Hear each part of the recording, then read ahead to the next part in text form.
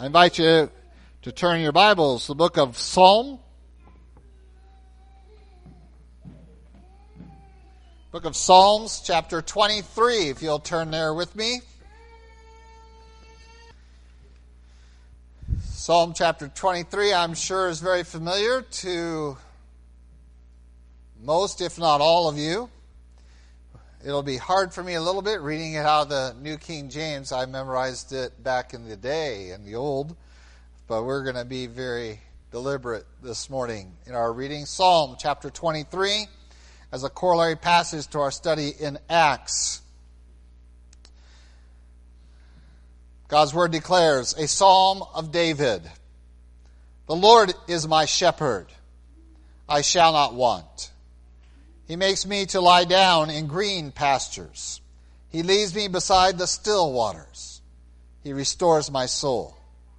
He leads me in the paths of righteousness for his name's sake. Yea, though I walk through the valley of the shadow of death, I will fear no evil. For you are with me. Your rod and your staff, they comfort me. You prepare a table before me in the presence of my enemies. You anoint my head with oil. My cup runs over. Surely goodness and mercy shall follow me all the days of my life, and I will dwell in the house of the Lord forever. I've noticed that I have a little irritation in my throat. I think it's from all the haze we've had the last few days. This week from the fires way out in California and Washington. They're saying that's what's causing the haze here. And so I have a little bit of a effect, I think, on my voice, and we're going to,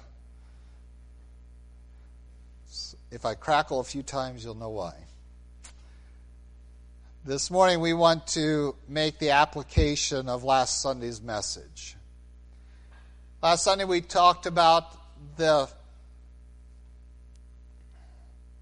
simple statement given by God to Paul to be of good cheer.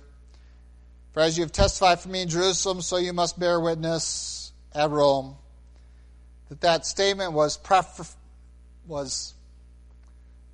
prefaced with the Lord standing by him. That out of the presence and promises of God, we all work and move, or ought to. We want to see it applied today in the circumstance of Paul. Really not just in the events to come that night and the days to follow, but really the weeks and months and years to come in Paul's ministry, where the presence of the Lord persisted as well as the promises of God. And Paul isn't unique, and that's one of the reasons I wanted to read out of the Psalms and to see that this is true for all believers, that what God has promised to Paul holds true for all who would follow after him and serve him, as we'll see this morning. Before we get into our study, let's go, Lord, in prayer. Lord God, we do thank you for this time we can spend in your word, and we pray your Spirit to be directing in it. And Lord, we pray that you might be magnified in what is said, what is received, and in the spirit of both. That it might be guarded from error, from opinion, and it might be guarded also from our willfulness to think that we know your truth and can define it outside of your word. And Lord, we pray that we might be attentive today. You might remove distractions from our minds as well as from our presence. That we might focus our attention singularly upon your truth, your Son Jesus Christ. In his name we pray. Amen. Well, we left off with that one verse, verse 11, and we certainly implicated what was to come, and it is an account that most of us are familiar with, and that is the account of the 40 starving Jewish men. Didn't live long, apparently, because they made a pact that they would not eat or drink until they had killed Paul, and that wasn't going to be something that they could persist in very much longer. But let's pick up in verse 12. When it was day, the account we saw last week was during the night. When it was day, some of the Jews banded together, bound themselves under an oath, saying that they would neither eat nor drink till they had killed Paul. And there were 40 who had formed this conspiracy. They came to the chief priests and elders and said, "We have bound ourselves under a great oath, that we will eat nothing until we have killed Paul. Now you, therefore, together with the council, suggest to the commander that he be brought down to you tomorrow, as though you were going to make further inquiries concerning him. But we are ready to kill him before he comes near." We're going to stop right there for a few minutes. And so here's the great conspiracy, and it's much larger than just 40 men. 40 men in the morning realize that Paul is under the protection of the Romans. This is not satisfactory to them. Whether they have been goaded into this a little bit by some of the religious leaders, we don't know, but they certainly have an audience with the council that Paul had just met with. And we find them making this oath that Luke goes on to say, in their own words, it was a great oath. That is that they fully committed themselves to this, that this was something that they committed each other to before the Lord. And, of course, the Bible has some very strict guidelines for taking this kind of an oath. That to break this would have been a grave sin. And God would not have looked kindly upon it. You might say, well, that's kind of weird. God doesn't look kindly on people breaking an oath to kill one of his servants. Well, in the course of the Old Testament, that is the requirement, that you keep this oath. And so they have communicated it, and they are already prepared for this oath to last, 24 hours is all they think it's going to take, right? So they're just doing a 24-hour fast. And so they have brought into their conspiracy not only those 40, but also now the chief priests and the councils, the elders. They have asked them to be complicit in this. We have this intention, and we want you to aid us by calling upon the commander to send Paul to you so that you can examine him more thoroughly, or whatever excuse you want to give.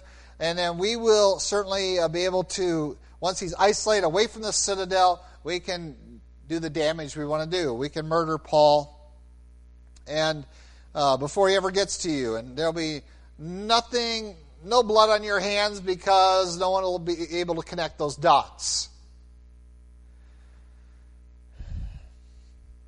And the saddest part, maybe, of this isn't the 40 men, but the chief priests and the council agreeing to this.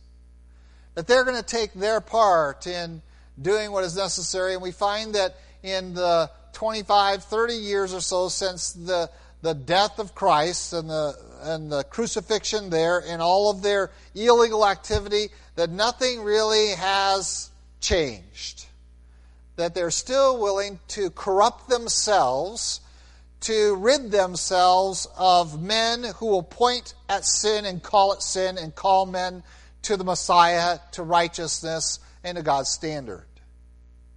And let there be no confusion. That's really what this is all about. This is all about them wanting to protect their center of power and their center of influence. This is not a righteous indignation that they really have. They didn't have that about Jesus. Over and over again, the issue with John the Baptist, the issue with Jesus, the issue with his followers is they get the crowds. And remember that as Paul traveled and he went to synagogue after synagogue, that it wasn't the first Saturday that people were upset with him, was it? First Saturday, it was okay. We engaged him, and they were asking a lot of questions. They're going to do a lot of study. The problem started after the second Saturday. Why? Because the synagogue was packed, and envy ensued. And now they started to contradict even themselves. And so we need to recognize that this isn't a doctrinal issue that they're really deeply concerned about, but their own interests that they're wanting to protect. And Paul becomes an individual that they see as a threat to that again. And we are reminded again by the words of James that myriads of Jews have been coming to Christ. They haven't been well instructed in abandoning the law, or not abandoning, but of raising above the law. In doing so, the church has lost its way in that respect in Jerusalem. But we find that they are still seeing him as a threat, and that the inciters of this, and perhaps certainly many of the 40 who had conspired themselves together, were not even from Jerusalem. They were the Jews that were out there that had contact with Paul out in the communities that he had established churches and spread the gospel. And so we look at this and we say, boy, why sign up for this kind of a job? And you talked, Pastor, you talked last week about the promises of God, that among them is a promise, you must through much tribulation enter the kingdom of God. That there is trouble between here and eternity in the presence of God if you're going to really walk in righteousness, justice, and truth in the way of Christ. There's going to be trouble in this world. And that's a promise of God. If you hate me, they're going to hate you also. If they want to kill me, they want to kill you. And you look at the promises of God in Matthew 24, that your own family are going to think they're doing society and God even a favor by turning you in to be slaughtered, imprisoned. And we find that to be the case in Paul's experience. And in fact, in the experience of all who would truly follow after him. We may wring our hands, and frankly, we often do, wring our hands at the concept that somehow my life might be threatened, my property might be threatened, my job might be threatened, my familial relationships might be threatened by my faith in Jesus Christ. And I would contend with you, you don't wring your hands enough, I guess, because most of us don't think it's going to cost us anything, because it hasn't so far by and large.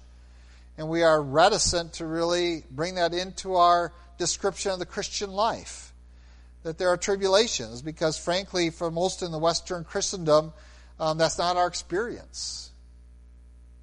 Maybe to some degree, but certainly none of us are cowering at the idea of someone coming in here and threatening all of our lives because we're in this room, participating in this activity. And we're not cowering because of our boldness. We're not cowering because it's not reasonably probable. But the fact is that God does call us to this kind of expectation, and He's promised it.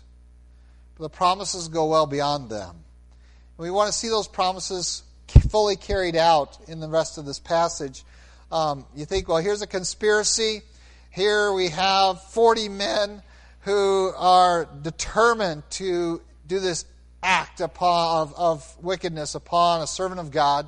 They have brought into their conspiracy the elders, the chief priests, the council, to aid them.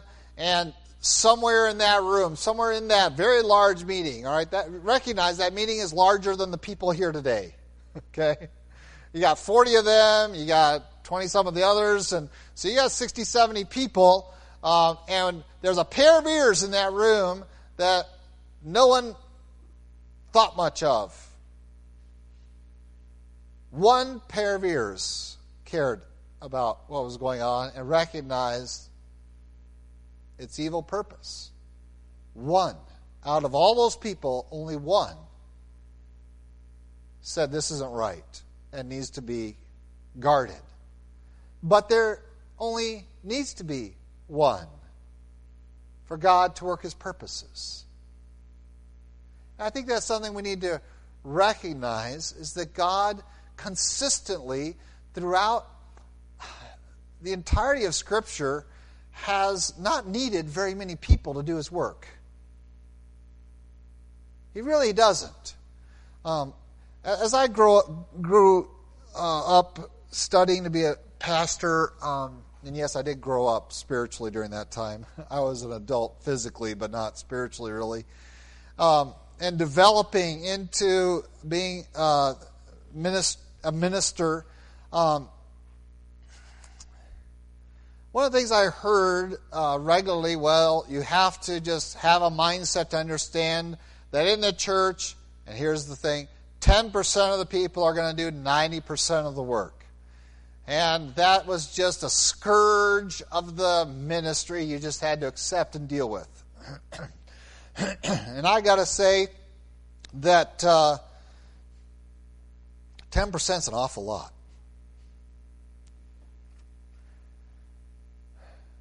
%10 is an awful high percentage when you think about the percentages in some of the scripture passages. When you think of Gideon's little army, 10%'s a lot compared to what he had. When you think of Noah, 10%'s an awful lot compared to that. One man. And you go through Scripture and you find the prophets, you find the princes, sometimes of Israel. You find that God doesn't need very many people. He didn't need 10% of the sons of Judah to serve him. He needed 1 out of 12, a guy named Joseph, to deliver the nation. He doesn't need that many people to deliver his own. And in this case, out of 60 plus people, he only needed 1. That's not 10%, is it? He only needed 1. And that 1 was Paul's nephew. Paul's sister's son heard of their ambush. He went and entered the barracks and told Paul. Again, Paul isn't really a prisoner. He's under protective custody. He is allowed visitors and guests. He's not chained because he's a Roman citizen. He pretty much has freedom to walk around the citadel wherever he wants. He's not really under guard hardly. And so there are guards around, but they're there to protect him, not to keep him. He's apparently even possibly free that if he wanted to, maybe he'd even walk out. Because he was an untried Roman citizen. And so here comes his nephew in and relays the message. This is what's being planned. Paul simply says to one of the centurions, and that's interesting, in verse 17. Then Paul called one of the centurions to him and said, "Take this young man to the commander if he has something to tell him." Now I want you to think about the circumstances right now. That doesn't mean a whole lot to you, but to me, it's pretty phenomenal, the confidence that Paul has. He doesn't call to one of the lesser guards. There's lots of them in the citadel. There are probably a few around him. He sends for a centurion. This would be like sending an officer. You're going, get that officer over here. And now he's not going to say, "Could you please do this as a favor to me?" No, look at his tone. Take this young man to the commander if he has something to tell him. That's not a request, people. Paul has such a confidence in what's going on, recognizing he's now a Roman citizen in the Roman citadel, surrounded by some Romans who are citizens and some Roman soldiers that were not. They couldn't afford it. And he's a born citizen. He has all the special privileges. And yes, he can even at this point order centurions around. He's an uncondemned Roman citizen by birth. And yes, he can do this. And so the centurion does what he's called to do. After all, they're all little unnerved anyway, because they have already broken Roman law with regard to Paul. So they should be on their best behavior from here on out. And that's going to show forth in the letter they send to Felix here in a little bit. So off goes, of course, the young man with the centurion, brings him to the commander. Paul, the prisoner, called me to him and asked me to bring this young man to you. He has something to say to you. The commander takes him by the hand, goes aside, says in private, "What is it you have to tell me?" And he discloses the conspiracy. And the commander is going to make an immediate response. And so in less than time than you can believe, we already have the conspiracy unfolded, that everyone in the citadel has been made, or at least the commander has been made aware of it, and he's going to take immediate steps to prevent anything more happening to Paul under his watch. And very quickly, we find that the commander is going to see how committed these 40 are. He's not going to wait till the next day. He says, prepare 200 soldiers, 70 horsemen, 200 spearmen, go to Caesarea at the 3rd hour of the night, provide mounts to set Paul on, and bring him safely to Felix the governor. And that's the plan. In verse 31, it says, then the soldiers, as they were commanded, took Paul, brought him by night to Antipatris. The next day they left the horsemen to go on with him and returned to the barracks. When they came to Caesarea and had delivered the letter to the governor, they also presented Paul to him.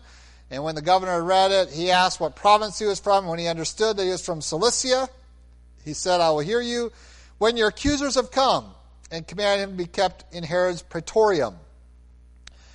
Everything is resolved. Let's see these 40 men who, before even the request, possibly the request from the council has already come in, that they want to see him tomorrow. And that would likely have given the commander evidence that what this young man has disclosed to him was absolutely true when the council comes forward with this request. But he's already prepared. He is already going to take action, and that action is going to prevent them from even being caught in the act of trying. He's not going to allow them to even try. We're not going to go down there. We're not going to further deal with this at all in Jerusalem. We're sending him out of here to a place where there's even more Roman soldiers and centurions in that Caesarea. This is where Herod preferred to rule from. And so this was Herod's praetorium, and this is where the largest governing body in the region would have resided, with the largest army. Caesarea by the sea. This is different than the Caesarea over by Galilee. There's actually 3 Caesareas in the region of Judea and Samaria and those areas. And so we're out there by the sea. Paul is safely delivered. And I just want to share with you that that's how God works. He keeps his promises. And when you read David talking about not the fact that he never goes through the valley of the shadow of death, but rather that when he goes through it, though he goes through it, God is with him. And as you read through and think of Psalm 23, we recognize a dependence upon God. That one of the attributes of God's people is that we are dependent upon him, and that we will fear no evil. That we recognize his rod and his staff, they comfort me. Now, a rod and staff are 2 instruments of a shepherd, and they're there to stave off predators and to rescue sheep. That's their purpose. The rod and staff were there so you can beat off a predator. And these 40 guys pretty much got the rod of God. They just got beaten off as predators of his servant. And then, of course, the shepherd's staff is intended to deliver sheep when they stumble and get into places of danger, to rescue them. When they start to wander, to get a hook on them and pull them back in a little bit. When they're their own enemy. And so the psalmist, who, remember, grew up as a shepherd boy, describes the comfort of having this one so equipped, watching over us, that there is no fear of evil. And that's the idea that I don't even really focus on it. It is not drawing my attention there is evil out there, and I don't want you to just be an ostrich, stick your head in the sand about it. There's certainly evil out there, but it is not disconcerting to us because we recognize that greater is He that is in us than he that is in the world. God is greater. And He has the rod, and He has the staff, and that comforts us so that we can go through the valley of the shadow of death and fear no evil. Does that mean yeah, I would prefer not to have to go through that valley, but the fact is that God has promised you will. But He's also promised that He'll be with us in the midst of that, well equipped to handle that. Now, you might look over the life of Paul and say, well, sometimes he got beat up and bad things happened to him at the hands of the world, but he's still here and he's still serving the Lord, and the Lord is still protecting him in the midst of it, not from it, but in the midst of it. And most of our praying, if we listen carefully to ourselves pray, is that we might be guarded from it, not in it. Think about it a little bit. Most of our praying is, God, don't let anything bad happen to me. Guard me from evil. Guard me from it being perpetrated against me. Not really guard me in it. That is, to preserve me in the midst of it. Most of our praying, and that's why I really challenge myself, even in my own faith, if I would like to believe that I would stand fast no matter what. But the fact is that that's largely untested in my life and in most of your lives. Oh, it's been tested a little bit, but I'm still eating really well. I still have a very comfortable bed. And as far as I know, no one is really hunting me. There might be a few people that don't like me much, but I don't know that any of them want me dead at this point. And so my faith is largely untested in this area, and so is yours. We take small steps and congratulate ourselves, but then we pray, Lord, and we insert, instead of in the Lord's Prayer, deliver us from the evil one, is deliver us from any bad things happening to us. When God has promised that if you follow Him, these are the results. In this world you will have trouble, but He has overcome the world. And we all want to see the power of His overcoming. We all want to see things like this happen. This is a smiley chapter, isn't it? Come on, you got to admit, this is kind of funny. These 40 guys, how long did they go before they ate and drank? You know, I mean, you got to think about it. How disappointed were they that next morning when they thought they were going to have to be able to take care of this and go have a banquet and realize that Paul is nowhere. Not in Jerusalem. Nobody knows where he is. We heard the horsemen going out during the night. He's gone. And the commander standing on the balcony of the citadel going, what you going to do about it? I mean, it is kind of funny. And we all want to see God work like that. But I don't know that many of us want to be in a Roman citadel having just been beat upon by some of our fellow citizens and being hunted down with 40 men wanting to slit our throats.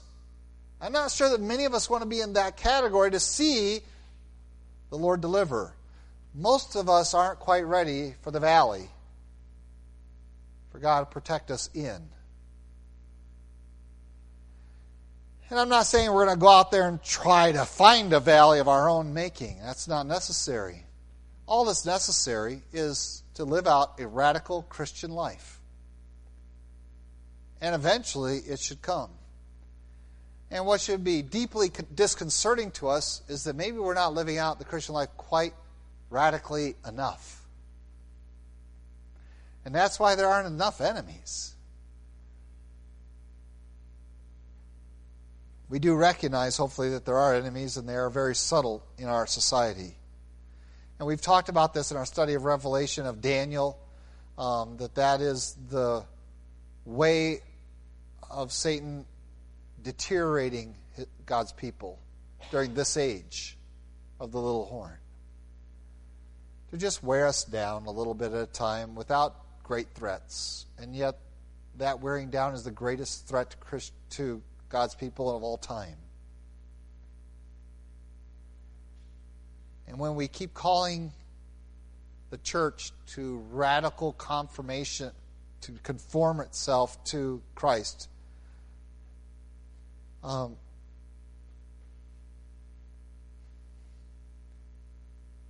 don't know that many of us recognize what that looks like. We sing songs from that was from the 15, 16, 17, 1800s, and these people knew what righteousness involved, what it demanded of them. And we have come to the point that we believe that we can, in fact, be friends with the world and friends with Jesus Christ simultaneously. And we are so quick to believe that the world and agents in the world are our friends. All they have to do is say, believe in God. My children were excited to see a speech by an actor, Denzel Washington. He was one of their more favorite actors. And he gave a commencement address and mentioned God in the commencement address. And everyone got up and got so excited. Here's a guy mentioning God in his commencement address. And, now I can be his fan, and I can be free to be his fan because he mentioned God in that commencement address, and hard work, and he's a very articulate man, and we want to applaud that and get excited and now count him on our side. But with just a little bit of research and hearing other statements of this one person that we are ready to applaud as one of our own, we find out that before every acting thing, he goes into a meditative state and asks spirits to come into him to help him act.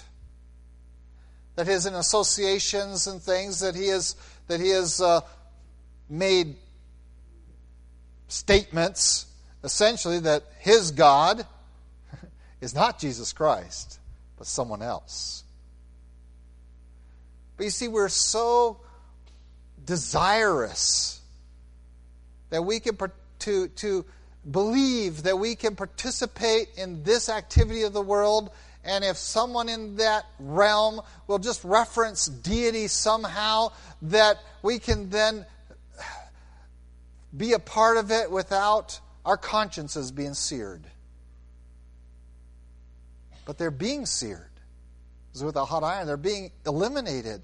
We want to be able to say, I can watch his movies now because he mentioned God in this speech. And we never look at the fact that that movie is just New Age mysticism being promoted in the midst of the movie.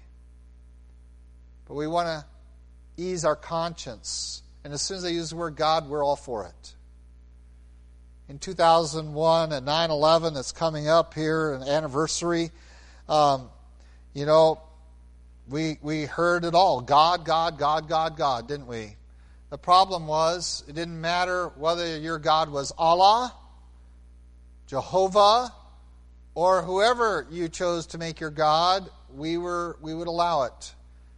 And so we had ecumenical prayer services with all kinds of religions. So whether you're a Scientologist or a Mormon or Buddhist or Hindu, or there they all were on the stage, and our president is calling us to call on God as you define him. Well, that is not Christendom. That is not the truth. And that's how molded to the world we have come, and we say we want to see the promises of God, we want to see the power of God in our lives, but We're unwilling to be the radical believers that these men were. I mean, think about how radical Paul was going into there, just blasting open the gospel to the Gentiles. This is unfathomable to most Jewish people. It went against everything they have been raised with all the way back to the law. And Paul is just exploding it with the power of God. And radical Christianity, in the midst of perversity, in the midst of worldliness, and even in the midst of wishy-washy Christianity, is always explosive. Always. It sets everybody else on edge. When you walk in and make the declaration, no, it does matter who you describe as God. It matters deeply. I'm pretty sure the Bible has a place in there that even demons believe in God. It's just not enough. So we want to tap the promises of God and His statement that He'll deliver us, but we need to recognize that we need to be committed to righteousness as Paul was. And I want you to just very quickly go back to Psalm 23. I've referenced it, I've read it, but I want you to look at the demands of it. I have referenced verse 4 regularly because you're with me, your rod and your staff, they comfort me. His preparation, I love verse 5 too. You prepare a table before me in the presence of my enemies. We wouldn't think that's a good thing because we don't want any enemies. And God says, I'm going to feed you right in front of your enemies, right with them. You're going to be taken care of with your enemies at your table. Wow. I mean, that's about where Paul was at, wasn't he? But I want to look at the basis, the foundation. That takes us into the early verses. Is the Lord your shepherd? You're going to follow Him anywhere because He's the shepherd. Totally dependent upon Him. He's the smart one. You're just the sheep. You just go where He tells you to go and eat what He gives you to eat. That's pretty much what sheep do. He makes me lie down in green pasture. He leads me beside still waters. He restores my soul. And then verse 3, the second half. He leads me in the paths of righteousness for His name's sake. This is the foundation of the promises of God. Are we led in paths of righteousness for His name's sake? Not self-righteous, not righteous for my own feel good about myself because I do these good things, but for His name's sake. So I am led in paths of true righteousness, not for my glory, but for His glory. This is the foundation of all the promises that we see here that we all look forward to. We all want God to deliver us. We all want God to care for us. We're not particularly fond of the valley of the shadow of death, and we're not particularly fond about our enemies being in our presence. But we want God's power to be evident in our lives, but we ignore the fact that the first facet of His power is to lead us into righteousness. We all want the tail end of His power without the front end of the power. It is submission to God that He might be our shepherd and to lead us into righteousness. That I'm going to be like Christ.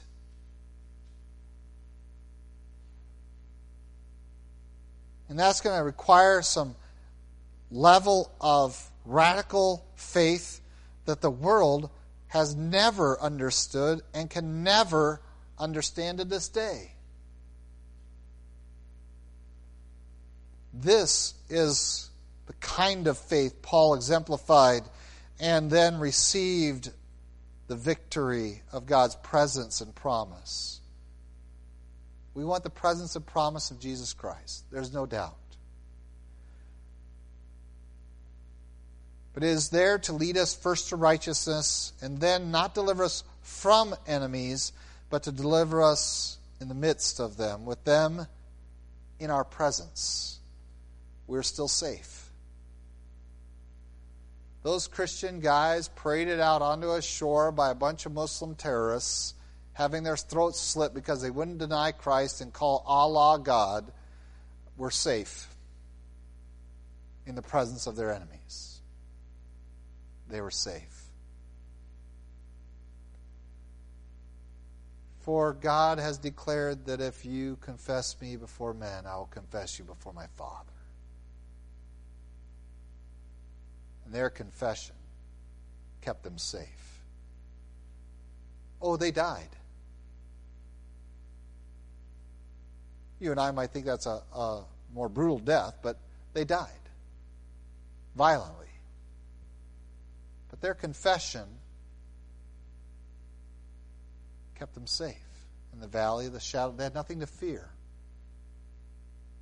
And we need to recognize, Paul, remember, said, I'm ready to die. I don't fear this. And so he engages centurions, and he's going to engage ship captains and kings and governors, and with a level of confidence and that sets everybody back.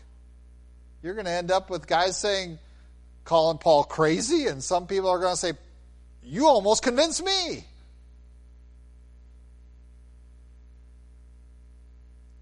Because he lived the presence and promises of God, of Jesus Christ. And God worked through him.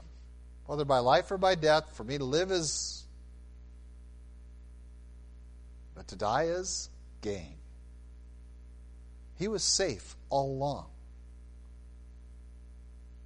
Because his eternity was established. Built upon the presence and the promise of God. Fear no evil. Do not be afraid. Be of good cheer. Not because there's not going to be any problems, but because those problems are manageable and almost negligible in comparison to the power of God to be at work in our lives. Well, very quickly, I want you to see its influence on one person. And that's the commander. He writes a letter and he gives us some insight into this man who was privy to all of this except for the one declaration we studied last week. He writes this letter in verse 26 of Acts 23, Claudius Lysias, now we know his name. To the most excellent governor Felix, greetings. This man was seized by the Jews and was about to be killed by them. True. Coming with the troops, I rescued him. True. Having learned that he was a Roman. Well, that's a little stretch. Didn't learn that till a little later. When I wanted to know the reason they accused him, I brought him before their council. I found out that he was accused concerning questions of their law, but had nothing charged against him deserving of death or chains. And when it was told me that the Jews lay in wait for the man, I sent him immediately to you and also commanded his accusers to state before you the charges against him. Farewell. You might say, well, that's just relaying the information of what happened. But we know certain things were not known to the commander that he says became known to them. Remember that Paul's statement to the mob on the citadel steps was in Hebrew. The commander didn't know Hebrew. This was the language of the temple. He didn't know that. He had no idea what was said. In fact, at that point, he still thought this guy was an Egyptian almost. So he just got that revelation a little bit ago when Paul spoke to him in Greek. He then takes him down into Sanhedrin, and again, we find that the commander didn't necessarily understand everything, but he saw that Paul was being pulled to pieces. He commanded soldiers to go down and take him by force. He was watching from the citadel, because the citadel it was built purposely so that the Romans could watch everything going on the Temple Mount. That's its purpose. So nothing could be hidden from them down there. And so he saw what they were doing to the guy, and he says, get down there and get him out of there. He wasn't privy to that conversation. So I asked the question to myself, how does he get this information? Verse 29, I found out he was accused concerning questions of their law, but had nothing charged against him deserving of death or chains. Where does he get that information? I'm convinced he gets that information from his prisoner, Paul. What was going on down there? And when the world watches us engage in the valley of the shadow of death without fear, it invites that question. What are you all about? What is this all about? Why do those people want to kill you so bad? What's this all about? And Paul certainly was willing to share that with him. But he was watching, and here's this man who is willing to address a mob, who is willing to go down and be beat up at the council, who is a Roman citizen and only of late really reveals that and begins to exercise some of his citizen rights. And this man is watching and had to have been engaging. And we're going to find that again and again in all of his trials. These people are just captivated. And what is it that draws their interest? Isn't just the story of Paul, but his commitment to the righteousness and the following, the service of Christ, that he would endure the beatings, he would endure it all to save some. That speaks volumes. And I will take a radical Christian who's getting beat up and spit on and cursed out, who has a lot of enemies in this world, as a better agent of the gospel than the compromising, sympathizing, worldly looking and sounding musical evangelist who says we're going to reach this generation through our music by looking and acting and talking just like young people do in the world. You tell me which one Paul would represent. He wasn't trying to be like the world. He was being a radical, righteous follower of Jesus Christ, and it gets people's attention. Yes, that means there's going to be some that are going to hate you for that. And they'll curse you out and say, I don't want anything to do with you. But there are others that are going to note it and say, what is that all about? And that's the question we dearly want to have them ask us. What is it all about with you? So that I can tell them it's about the presence and the promises of God, Jesus Christ, in my life. It's who I am, and it's what I'm about. And all the friction that's out there and all that is the difference. This is why I don't want to be like my neighbor. When my neighbor is a child of the devil. I don't want to look like him. I don't want to talk like him. I don't want his music. I don't want his entertainment. I don't want his dress. I don't want his diet.